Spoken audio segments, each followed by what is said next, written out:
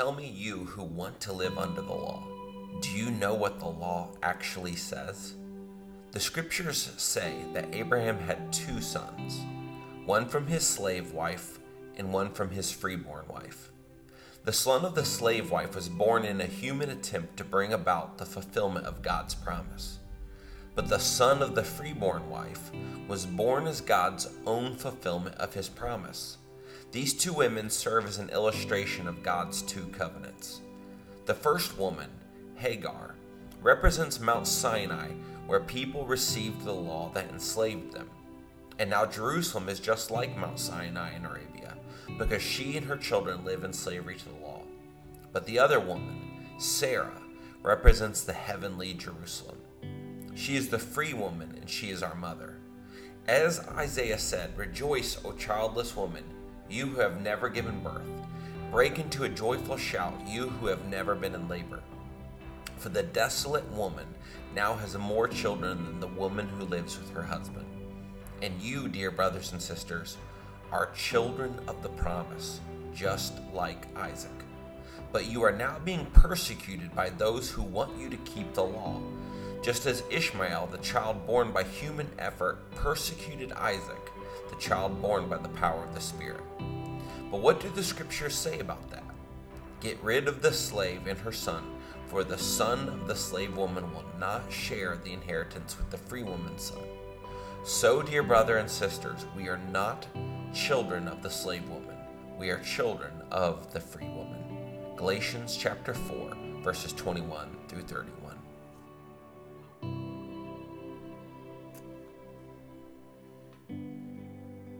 Would you stand with me this morning? We're going to pray one final time, and then we're going to dive right into that text. We've been this summer in a series on the book of Galatians, and it'll take us all the way through the end of July. And we've been discovering this letter that Paul writes to a region called Galatia. It's a churches in Asia Minor, and they have been basically, they've had Judaizers, these people come in that are preaching a false gospel to them, and they've started to accept it. And it's a gospel that is not even a gospel at all, but it's a message that they were saying, hey, in order to truly be saved, it's not just based on faith in Jesus, it's based on what you can do. It's based on you becoming an Israelite, becoming a part of, through circumcision, through adherence to the law, that it's not just based on what Christ has done, but also upon what you can or what you should do. And so Paul has been ardently speaking against this, ardently talking against it. And so we're picking up on that today, in that situation that he's been dealing with. And so we've been covering that. So if you want some backdrop and want a little bit more context, we have our podcast that has all the previous sermons. You can go back all the way to week 1 of Galatians and here. But it's been a very fun series, and I'm excited to dive in today. But let's ask God to bless our time. Father, we come before you, where we are thankful for your word. We're thankful that it's true and that it's good, that it's living, that it's powerful. And Lord, we ask that your presence would just invade this room today, that as we open up your word, as we dive into it, that, Lord, you would speak to hearts and lives, that you would change us and you would make us like you. We love you, Jesus. In your name we pray. Amen. Amen. Before you grab a seat, if you will turn to the person next to you and defend what is the best soda, Coke, pop, whatever you want to call it, in the entire world and why. 3, 2, 1, go. If it's anything other than cherry Coke, you're wrong. That's all I'm joking. Pizza King cherry Coke? Oh, man. Oh, man. The reason I asked you to discuss that is I want to start this morning by talking about choosing wisely. Choosing wisely. There's a scene from one of the Indiana Jones movies where there's a choice that must be made, and it's the end, and throughout the whole movie, they're looking for this mythological object called the Holy Grail that they believe that if you drink from it, it gives you life. And you've got the Nazis versus good old classic Indiana Jones, right? And it comes to the end, and he helps them get into the room, and they're trying to figure out what to do. And there's this ancient knight that's waiting on them, who's been kept alive all these years by drinking from the Holy Grail. And he looks at them, and he just essentially looks at them, and he challenges them. He goes, listen, you got to make a choice But you need to choose wisely, because one cup will absolutely provide for you like eternal life, but the other cup will bring about instant death. And so the main villain in the movie, the Nazi, he's sitting there and he's looking across all this room that's just covered with gold chalices and the most ornate cups. And so he's walking to each one and he's looking and he's like, which cup could it possibly be? And he's seeing them, and he goes, and in his mind he's thinking, okay, well this must be the cup of kings, and it's got to be ornate. And what's the one that looks like it costs the most? The one that looks like it'd be someone of power who would have. And he picks this cup and he drinks from it, and you all know what happens. He dies, right? Tragic death. And the old knight looks at him and he goes, he has chosen poorly, right?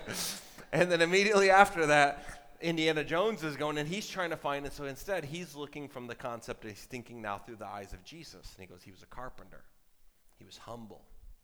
And he's looking for what this cup could be. And he's saying, which one would it be? And he finds this cup that's essentially like made out of wood that's not lavish, not whatever. And he picks it and he drinks it.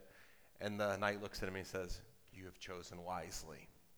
Now, I start with that today because I want you to think about what is happening in this story that Galatians is taking place. And Paul's looking at these believers, and he's essentially saying, listen, there's a choice that's in front of you, and you have not chosen wisely.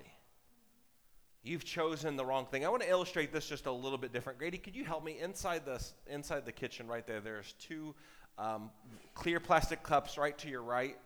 They are, can you see them? If you want to bring those out here and put them up here for me, I would greatly appreciate it.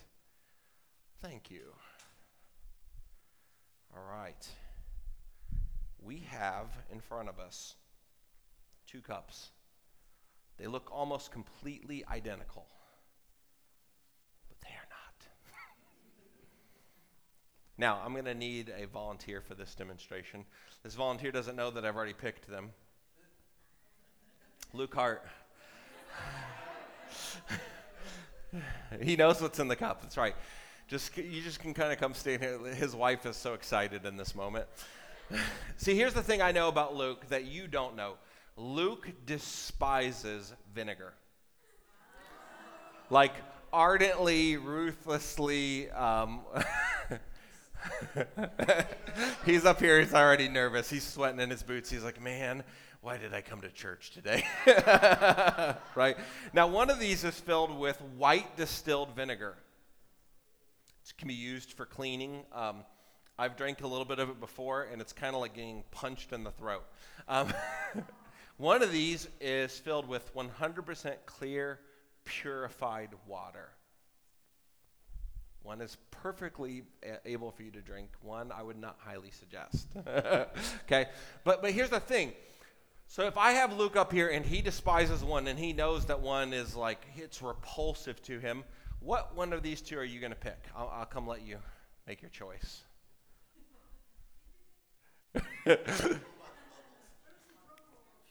Okay.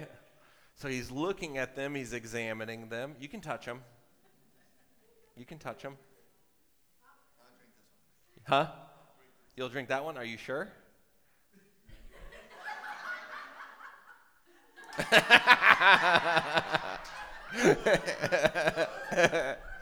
Like you want to take a sip for me?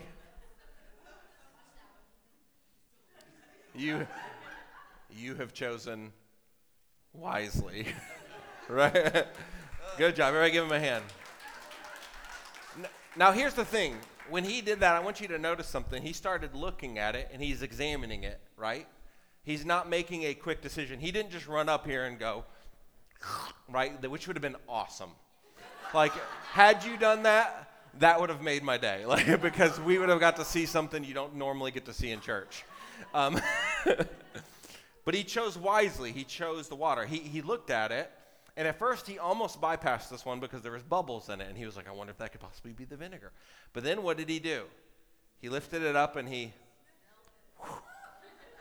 that is strong. And he hates the smell of vinegar. I once chased him with a bottle of vinegar, just spraying it in the air. That's just my personality. But here's what I want you to understand. Paul, in this section of verses, he's doing something. He's saying to the Galatians, listen, there's been two tragedies that have happened. The first is the fact that false teachers have come in and they have presented a cup of poison as bringing health. Okay? They have said, hey, I want you to believe this gospel. If you really want to be saved, you have to become a Jew. You have to be circumcised. You have to bring yourself underneath the Mosaic law. You have to not just believe in Jesus, you have to earn your right into the kingdom of heaven. Paul is saying if you drink this, it's poison. It'll destroy you. It'll destroy your soul. He has spoken harshly. In fact, he's proclaimed a curse against these false teachers. So that's issue number one. But there's a second issue, right? The second issue is the fact that the Galatian believers they've been drinking from it. They've taken a look at their options, and they've chosen, but they've chosen poorly. Right? This isn't a quick decision that they made. It's something that they've done. And what we're seeing here is the fact that, like, when you're making a choice like this, let's just say this was water that was maybe one of it completely pure and the other one was mixed with bleach. Now it changes, right? Because one will kill you. It doesn't just taste bad. It doesn't just smell bad. It can kill you.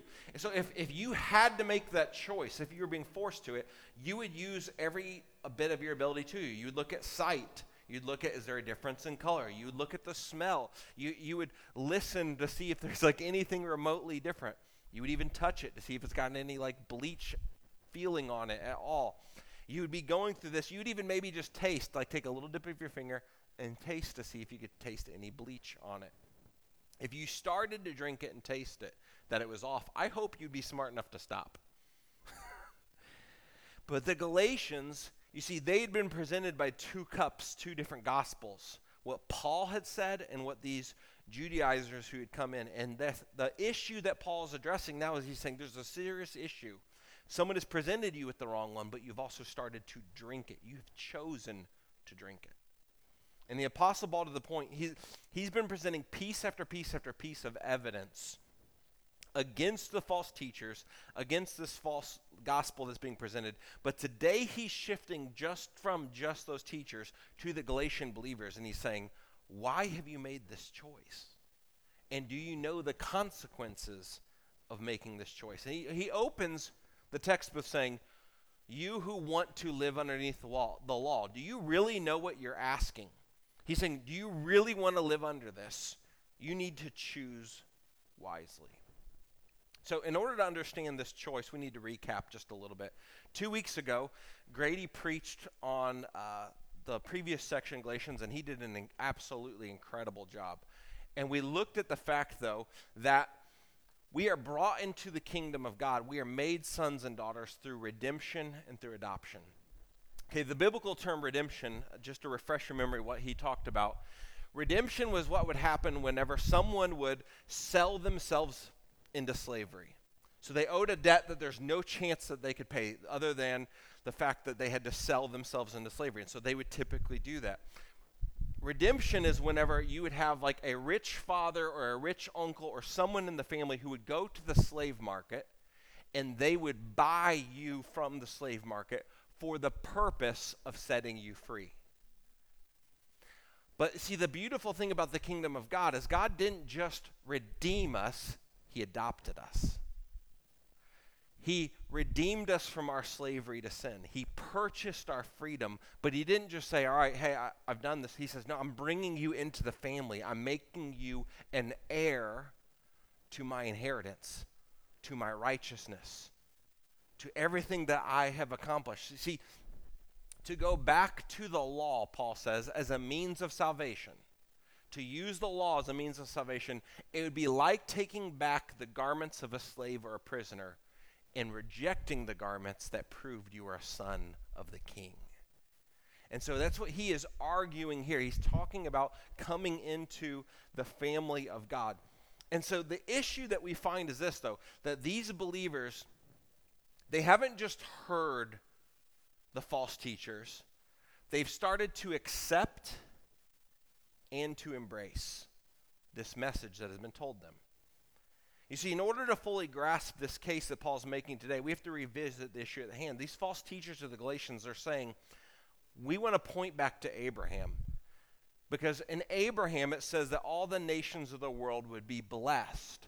And so if you want to be blessed through salvation, you have to come into the family of Abraham, and you're going to come into it through circumcision and through the law. And Paul's going, let me refute that. Let me show you that that is not the case. That is not how you become sons and daughters of Abraham. But the Galatian believers, they've accepted this, and they have embraced it. It was a means by which they could weigh out and even earn their salvation and their spirituality. It was a way that they could earn God's love by what they have done. They were accepting a gospel that wasn't based solely on Christ and what he had done, but also based on what they could or what they should do. And here's what I need you to understand. In accepting this, they were also rejecting truth.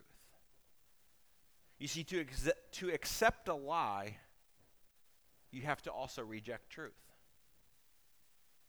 If you're going to accept a lie that someone has told you as truth, it means you also have to, in that process, reject what is true. To embrace a lie, you have to abandon hope. And to live in the poison of that lie, you're also choosing death. That's what was at stake here. That's what Paul is talking about. He says in doing so, he's saying you are embracing death, Gentile believers. They're embracing a belief that the law as a means of salvation could somehow rescue them. We've talked about this many times in the last few weeks, but just one more time as an illustration to explain it. Paul is saying that the whole point of the law is to point to our need of a Savior. Okay? It points to the fact that we are broken. It points to the fact that we are sinful. It points at the fact that we have rebelled against God and his commands. But the law cannot save. There's two quick examples I can give you of this. The first example of it would be like thinking about cancer. If you go to the doctor and you find out you have cancer and they say, we need to do a PET scan. And they scan your body for it. You could go underneath that PET scan 100 million times, and that scan will never, ever, ever heal you, correct? Right. Because the job and the goal of the scan is to tell you what's wrong, but it does not have the ability to fix. The law has the ability to say you are broken and that you are hurting and that you are far from God and you need a Savior, but the law does not provide us the means to be saved. That comes from Christ. Another perfect example of this would be, we think of it from the perspective of a law court, right? You've got it. You hear this all the time. People are like, well, I think they'll be in heaven because they were a really good person. First of all, is anyone in the room a really good person? No. Think of it this way. If you go before a judge, and I think I used you last time, so I'll use you again, Devin. Right. I go before a judge, and I've killed someone in Devin's family. I know, I chose a really bad one. I chose a bad sin, murder, right? But I go before the judge, and I look before him, and I go, hey, I really feel like I should be set free. And the judge is like, well, why? And I'm like, well, let me tell you about all the good things in the law that I did. Every single Tuesday, I help this old lady cross the street who's blind so that she doesn't jaywalk.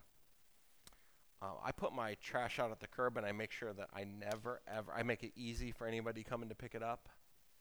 I have never once ran a red light. Now, that's not true about me, but no, I've never sped. I go the exact speed limit or underneath of it. Judge, let me tell you about all these good things I've done. If the judge looks at me and goes, you know what? Man, look at all that good stuff that he did that was right with the law. You're right. You probably should go free from that murder. Is that judge good or is he evil? He's evil. Because here's the thing about the law. When you break one law, it doesn't matter if you kept 10,000 other ones, you're still guilty of the whole law. That's what Paul is saying here. He's saying you are trying to save yourself by the thing that condemns you. We have to look for something outside that, and that something is not something, it's someone, and it's Jesus who has come. And so he's addressing these Galatian believers, and he's looking at them, and I love this. He's saying, so you desire to be saved under the law. I'm going to give you a Pastor Josh phrase of what he's essentially saying here. He basically goes, first of all, I need you to realize how stupid you are, right? Paul's like, all right, let me tell. First of all, he goes, you don't even know the law. You're choosing to come under something you don't even know it all. He's like, second of all, it's exhausting. It's impossible to keep. It can't save. It will not bring you life. It will destroy you. And he says, you think that you're Abraham's children because of the law? You're saying you're Abraham's children because you've accepted, embraced, and observed the law as a means of salvation? He says, you think you're being saved because of your efforts, your actions, your ability, your energy, your plans? You think that was the way of Abraham? Let me prove to you that that was not. And he's going to give us a story of two sons. So let's talk about the story of Abraham. If you look on the screen, this is what it says. It says, the Lord said to Abram, this is before his name was later changed to Abraham, leave your native country, your relatives, and your father's family, and go to the land that I will show you. This is all the way back in the book of Genesis, the very first book of the Bible. This is the man that every single Jew, every single Israelite will trace their lineage back to. He is the forefather of their faith. I will make you into a great nation. I will bless you and make you famous, and you will be a blessing to others. I will bless those who bless you and curse those who treat you with contempt. Catch this. All the families on earth will be blessed through you. I'm going to pause there for a minute. That is a prophecy about the upcoming Jesus. All the nations of the earth will be blessed because Jesus is the ultimate seed of Abraham. And through Jesus, we are all blessed. So Abram departed as the Lord had instructed, and Lot went with him. Abram was 75 years old when he left Haran. And he took his wife Sarah, his nephew Lot, and all of his wealth, his livestock, and all the people he had taken into his household at Haran, and he headed for the land of Canaan. Let me tell you a little bit about the story of Abraham. God comes to him and he makes this promise to you, and he says, I'm going to make you great.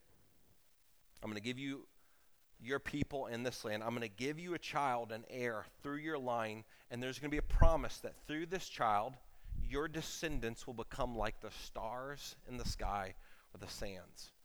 He actually, at this one point, he brings Abram out of his tent and he goes, I want you to just look up at the sky and I want you to literally try to count the stars.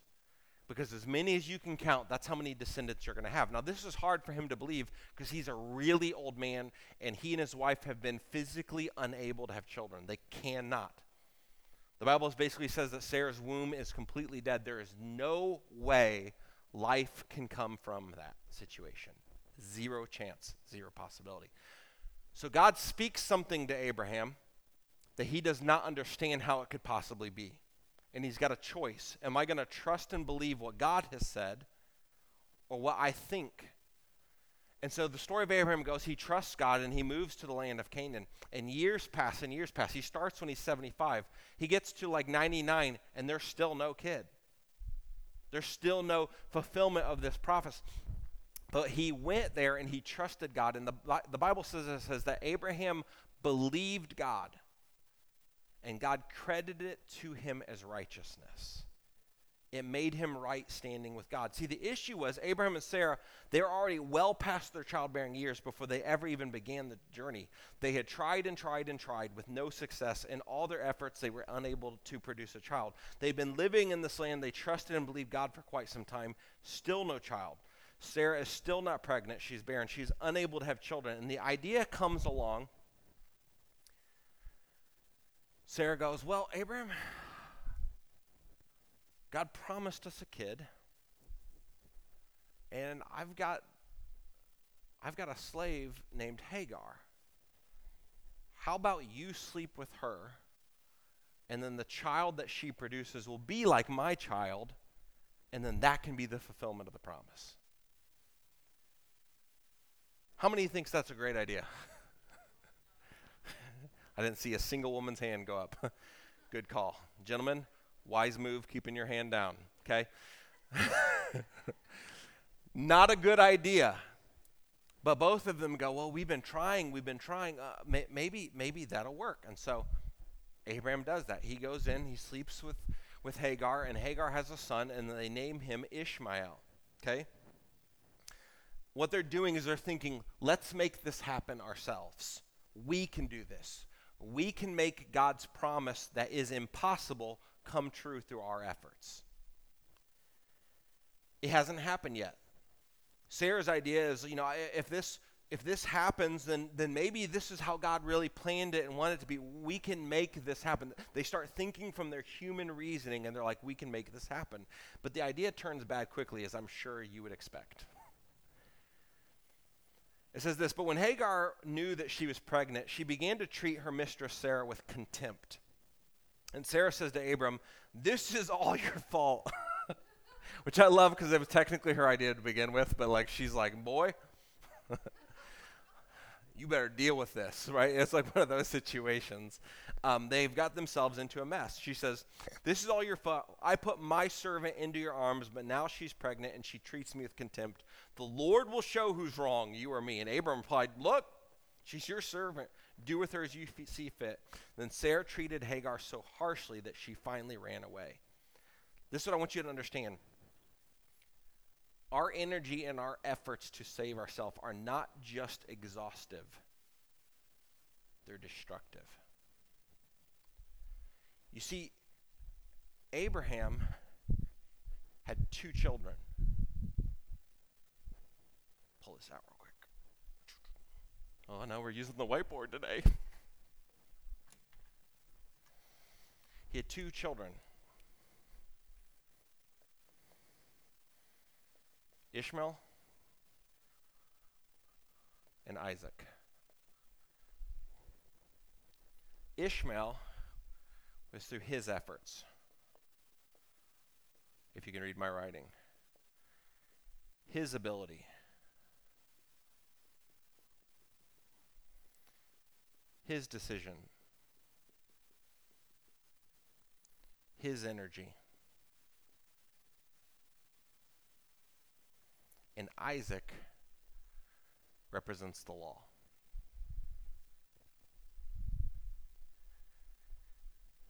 See, in his ability, in his energy, in his efforts, in his thinking, I can produce this. I can make God's plan.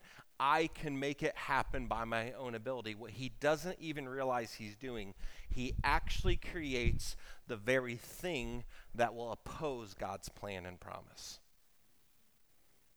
You see, what happens is all the descendants of Ishmael for the rest of their lives and even to this day oppose the Jewish nation.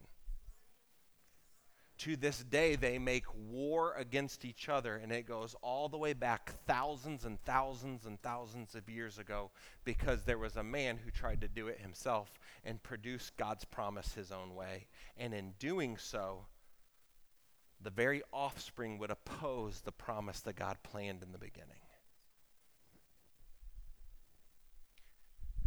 Have you noticed how if someone has a very religious nature about them, how they almost despise people who are broken and sinners? There's a reason for that. It's because there is an opposition of, if I think I can save myself, then they should be doing better. When we forget that we were saved by grace through faith, and this is not of ourselves, it's the gift of God, not of works, so that no one can boast, right? That's scripture. That's the truth here. But the thing is this, is that Abraham creates Ishmael with his own efforts, his own ability, his own decision, his own, everything that he's thinking, I can do this my way. The story of Abraham goes here as he's going, I can do this. And he goes to God and he goes, God, in Genesis 17, God appears to Abraham and he's now 99 years old. And God says to him again, I'm going to bless you. I'm going to make you a great nation. Your wife Sarah will be blessed, and through her I'm going to give you a son. And this is what Abraham does. He goes, God, can't you just make your covenant come through Ishmael? Can't you bless the son I've already created? And God looks at him and goes, I can't. The blessing cannot come through Ishmael. It will come through Isaac. And his wife hears it, and he hears it, and they laugh. Because they go, there's just no way. He asks if instead, somehow, some way, Ishmael, the covenant could come through him, and God says no. You see, the truth is this, is that Abraham had 2 children. What Paul's asking these Galatian believers, he goes, so which are you? Are you descendants of Ishmael or are you descendants of Isaac? Listen to what he says. He says, the son of the slave was born in a human attempt to bring about the fulfillment of God's promise, but the son of the freeborn wife was born as God's own fulfillment of his promise. 2 children, one born of a slave woman and was in bondage and outside the promise of God. One born from freedom was a child of the promise that came from the impossible, was an heir to the family. There are 2 ways, Paul says, to be related to Abraham. And he looks at the Galatian believers. He goes, which way are you being related to him? Which way? So let's take a deeper look at these 2 sons. Ishmael, he's born from slavery. He's the son of effort, attempt, trying. He's the son of Abraham's own doing, own decision, and own flaws and efforts. He's the son of Abraham trying to create and earn what God had already declared. Do you catch this? He is trying to earn what God has already promised. God says, I'm going to give you a son. Through that line, all nations will be blessed. Abraham's like, well, I don't see that happening, so I'm going to make it happen. Do you realize that at salvation, God declared over you, I've done enough. At the cross of Jesus Christ, he was placed upon a tree and his arms were spread. And he declared paid in full. That every sin, every stain, everything that we've ever done wrong would be absorbed into him, and he would pay the penalty we deserve if we would put our trust in him as our Savior. If we would come to him and say, God, I'm a broken individual. The law says I'm hurting. The law says I'm broken. The law says I've been rebellious against you, but I put my trust in you. Will you be my Savior? In that moment, a divine thing happens that we could not produce. All of the love that God has is imparted to us as his child. And whenever God sees you, he looks down and he sees the perfect righteousness of his son, not your sin-stained past. And there's nothing you had to do with it. I love this. I think it was Jonathan Edwards who said, the only thing we bring to the table in the process of salvation is the sin that made it needed. See, the truth is this, though. As we look at the deeper look of these 2 sons, you've got Ishmael. He's the son of these efforts. And what was the result? He could not be part of the promise. He would hate the promise and the blessing, and he would directly oppose the people of God. But then there's Isaac who is born. He's the son of joy. Isaac came from God's efforts, God's ability, God's decision, God's energy, and God's promise.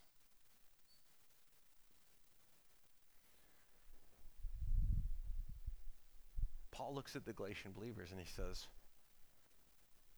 there's 2 sons of Abraham. Which are you? Because if you're trying to be saved by the law, I love this. Paul's basically going, by the way, your mama's Hagar.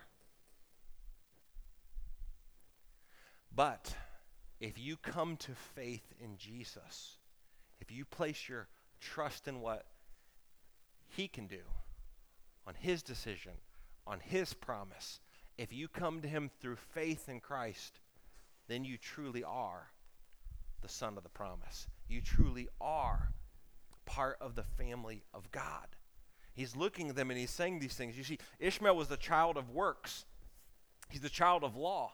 Sarah was old. She was barren. It was impossible for her to have a child, and yet God still made it happen. But Hagar, on the other hand, she was young. She was fertile. She technically could do it. Abraham could make it happen through this process.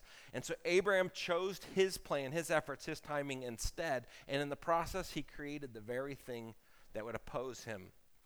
Paul pushes their buttons. He looks at the Jews and he says to these false teachers, you take great pride in calling yourself children of Abraham. And he goes, by the way, you are, but you are children of Hagar. You are descendants of Ishmael, as you accept law as a way to save you. Paul says this, these 2 women serve as an illustration of God's 2 covenants.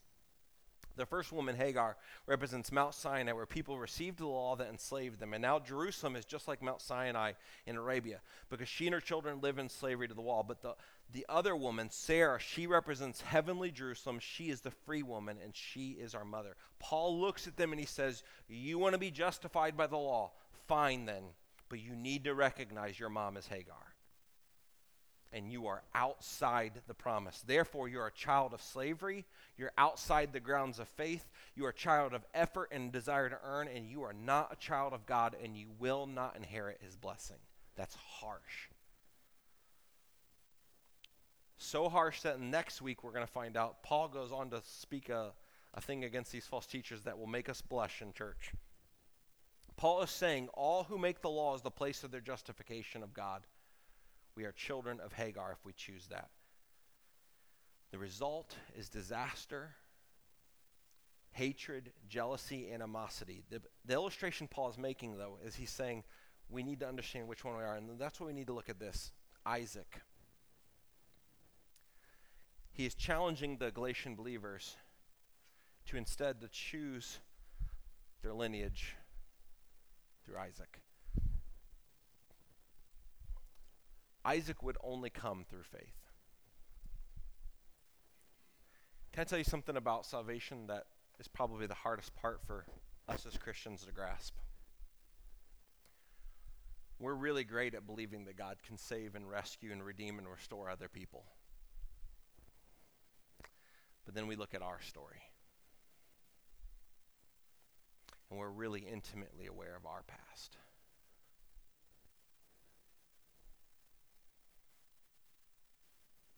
We know our sin, our stains, our brokenness.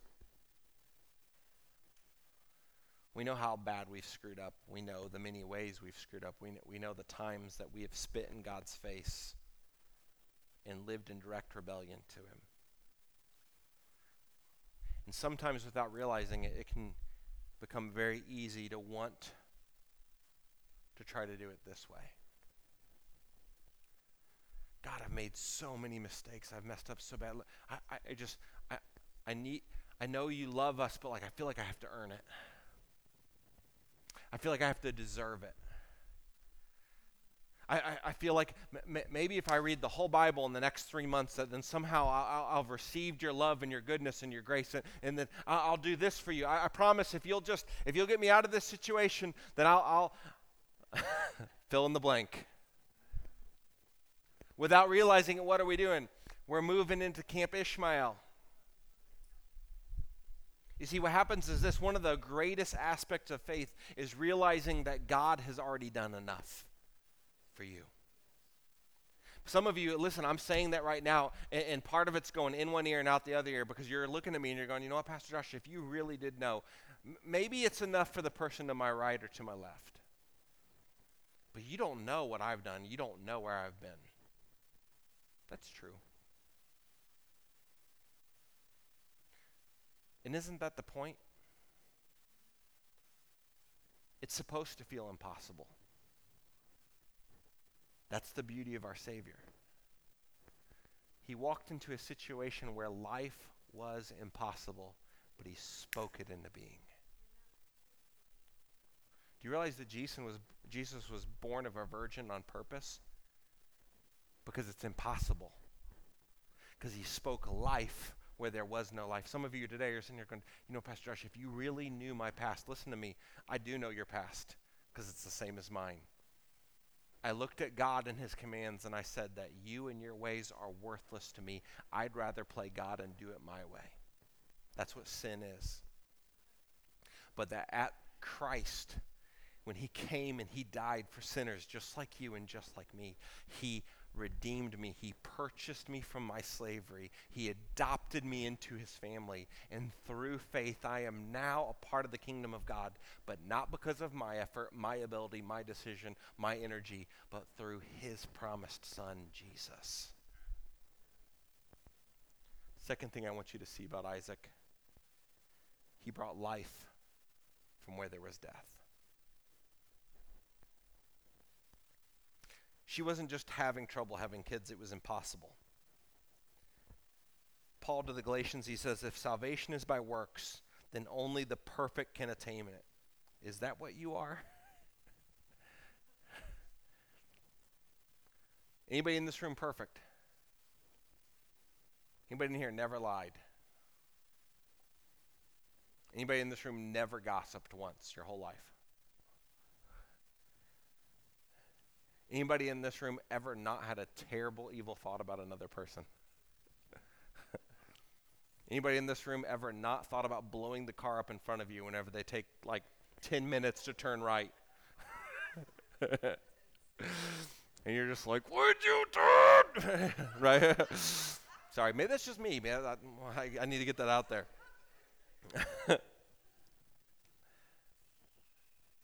Are you perfect? Are you good? Have you kept the law perfectly your whole life?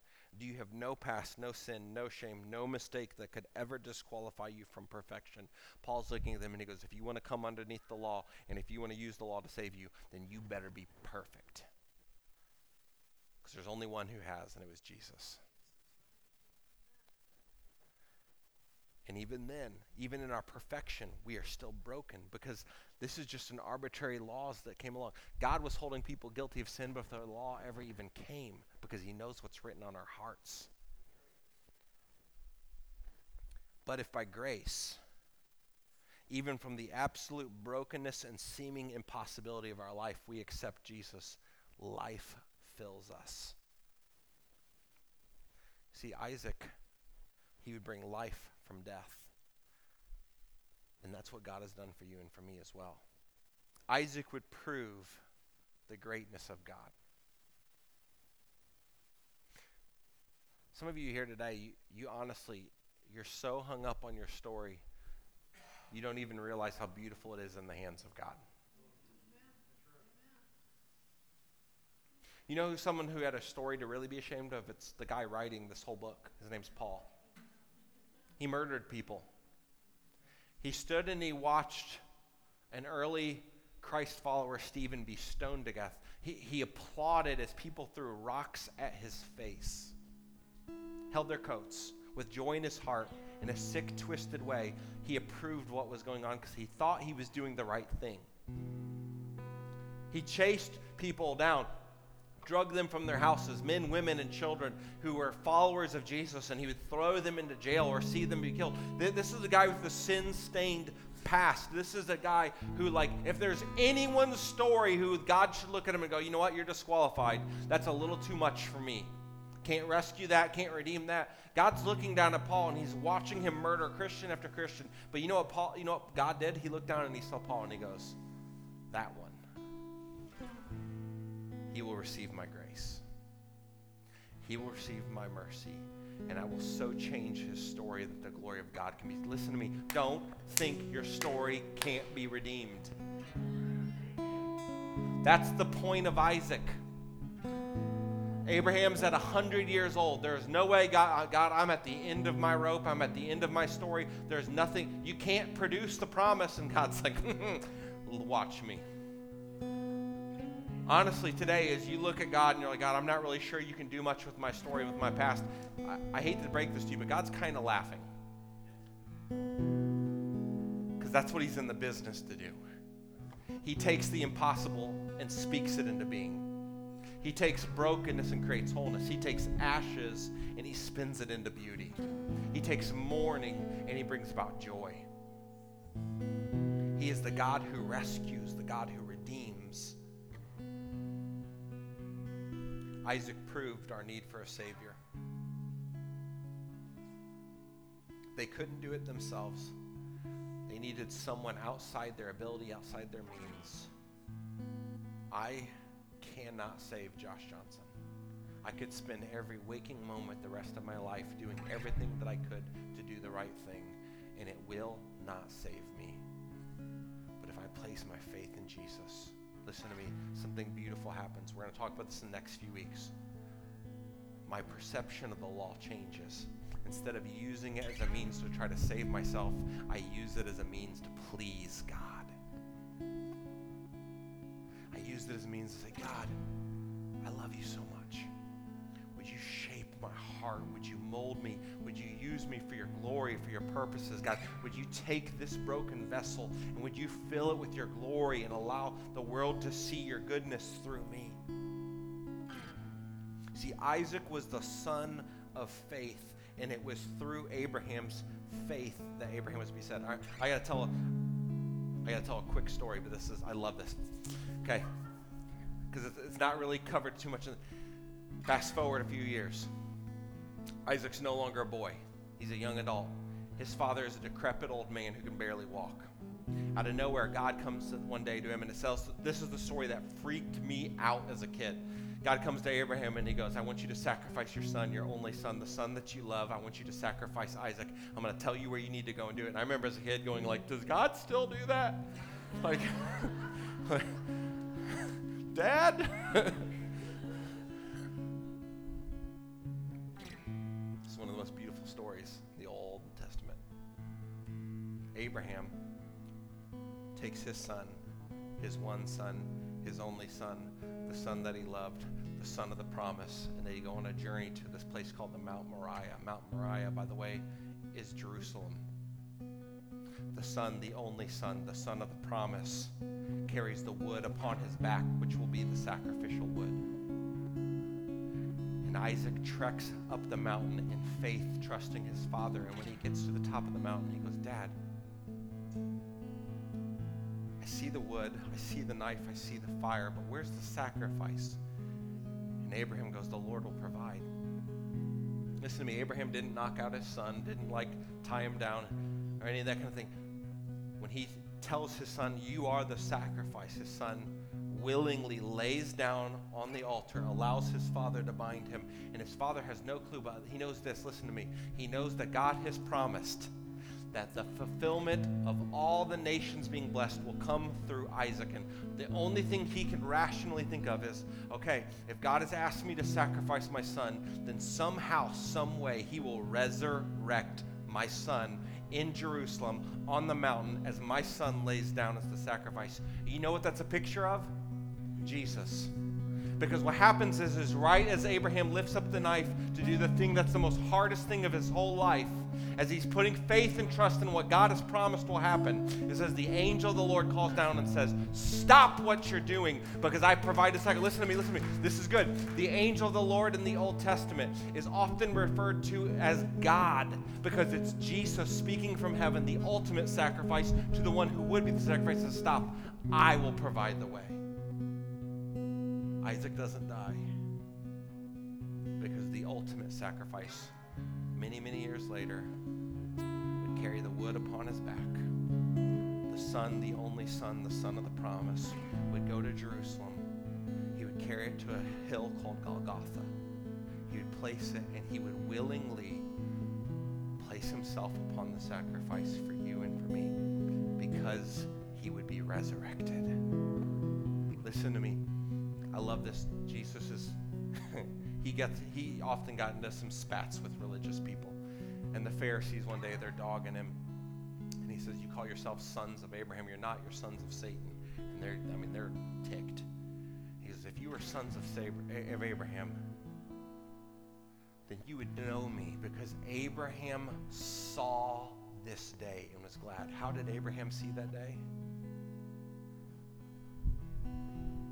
When Isaac, God's effort, God's ability, God's decision, God's energy, God's promise, when God told him to sacrifice Isaac and he watched God come through and he rationalized in his mind God would resurrect Isaac, he looked forward and he saw Jesus and his heart was glad.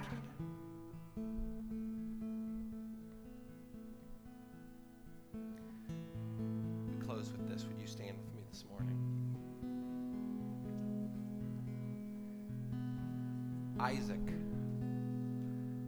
the son of the promise, brought freedom and joy. Oh, this is where it gets good. Come on, church. Listen to me. Some of you today, you've been serving God, but you've been serving God from the perspective of Ishmael. God, I've got to earn your love. I've got to church has like become a checklist thing for you. Reading your Bible is a thing that maybe you feel like you have to. Like you're just trying somehow, some way to cover over the wrong you've done. Can I tell you there's a better way? There's the way of Isaac. And God today wants to proclaim freedom over your life. And he wants to renew your heart with joy. Listen to me. God does not just want to be the God that you serve. You remember last week when we were talking about all the way back in Deuteronomy, he says, love the Lord your God with all of your heart, soul, mind. God wants to be the treasure of your life. He is not in the business of being like one of the ancient pagan gods or the Muslim God like that. You have to serve him out of this like sense of like, I have to do, work, strive. Listen, the only way you will ever be able to live in the confines of the law and what it declares is the righteousness of God is whenever you do it from the position of sonship or daughtership, where you go, I'm a son of the King and there's joy in my heart and I live to serve him and be shaped by him and molded and changed. Gospel brings freedom and it instills joy, but some of you today, your joy has been robbed. You have for so long been trying to do and earn and deserve that you forgot what it's like to sit at the feet of your Father as a blessed child who he loves. See, my kids, when they come in the room, one of the things that I tell them every time when they make a mistake and I have to discipline them, I'll bring them into the room, and if it's to the point like it's super serious, and even if I have to spank them or something beforehand, I'll sit them down and I'll look them straight in the face and I'll say, I need you to understand something. Daddy loves you more than you could ever fathom. And I look at them and I say, there's nothing you could ever do that will either earn my love or lose my love. You are my child, and I'm disciplining you now in this moment because of my great love for you. And Jason will be like, I know.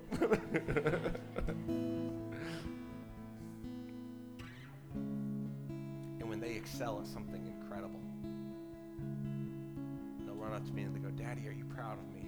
I'll say, absolutely, but Daddy was proud of you before you ever did that. I'm not proud of you by what you've ever done or accomplished. I'm proud of you because you are mine. The Father in heaven looks at you today, and if you're his son or daughter, he looks at you, and he looks at you and he declares you his own, not because of what you've done. Listen to me, I beg you, please. Quit drinking the vinegar. Choose wisely. Paul looks at the Galatians and he says, quit choosing the false gospel when there's beauty waiting for you. There's freedom, there's wholeness, there's joy, you're a child of the King. Listen to me. The offer on the table is Jesus himself. If every head would bow and every eye would close in this place, no one looking around. This is a moment between you and God. I pray this is a moment of freedom. If you're here this morning and you're saying, you know what, Pastor Josh, as you were preaching today, I know that God is my Savior.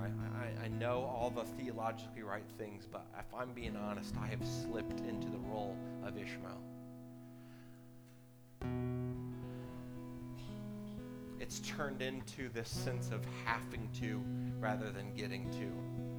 It's turned into a checklist religion instead of the joy of knowing I am a daughter or a son of the King. It's turned into the striving and effort. And today I want to taste that pure water, that freedom and joy of knowing that I am the son of the King and that he applauds me and he is for me. If that's you today and you know that God's speaking to you and it's time for you to turn back, would you just raise your hand with no one looking around? Thank you, thank you, thank you, thank you. I want to pray a prayer for us this morning. And worship team, if you want to make your way to the stage, we're going to sing Take Me In. Because this song is the gospel. It's a reminder that God beckons us to come close to his heart. But I want to pray for you because listen to me. Paul writes this letter to the Galatians because he loves them so much. He cares about them so much. He's fighting for their freedom. And as your pastor today, I'm fighting for your freedom. I need you to understand how much God loves you, how much he is for you, and how, listen to me, the law is not just like this thing that God just sets to the side and it's worthless anymore. We're going to, in the next few weeks, we're going to see just how the only way to live it out and to be the people of God and to change and be molded, it's not by trying to do the law, it's by continually getting closer to him. And as we get closer to him, our life naturally falls in line with the law. But Christ has to be the treasure of our heart. Today, my prayer is that he would renew that once again for many of us, that he would go back to that place as treasure, that nothing would ever come before him. I'm praying today that joy would fill us once again. Father, in the name of Jesus, we come before you. Lord, I'm so thankful for this church and for these people. I'm so thankful for who you are and what you've done. I thank you for Jesus, Lord. I thank you the fact that it's through your effort, your ability, your decision, your energy, what you've accomplished, not what I've accomplished, that I'm made right in your eyes. And so, Lord, today, I pray that we would be people who are shaped and molded by the gospel. Lord, that we be reminded that we can come boldly to the throne room of grace, not because of my effort, but because of what you've done. Jesus, I pray that you would shape our hearts, that you would mold us and make us more like you. Lord, I pray right now in the name of Jesus for every person in this room, whether they lifted their hand or not. Lord, I pray that there would be a sense of release in their spirit, that joy would invade their heart once again. Oh, Lord, I pray for freedom in this place. Lord, I pray that they would see you in heaven right now. I pray that they would get a glimpse of your face, and they would realize it's not an angry face that's looking at them with contempt and anger at their past. It's a face that has a smile with joy, says, my son, my daughter, come home. Come home. Lord, I pray that joy would fill this room once again. Freedom would fill hearts once again as we find ourselves in alignment with your gospel. We love you, Jesus, in your name.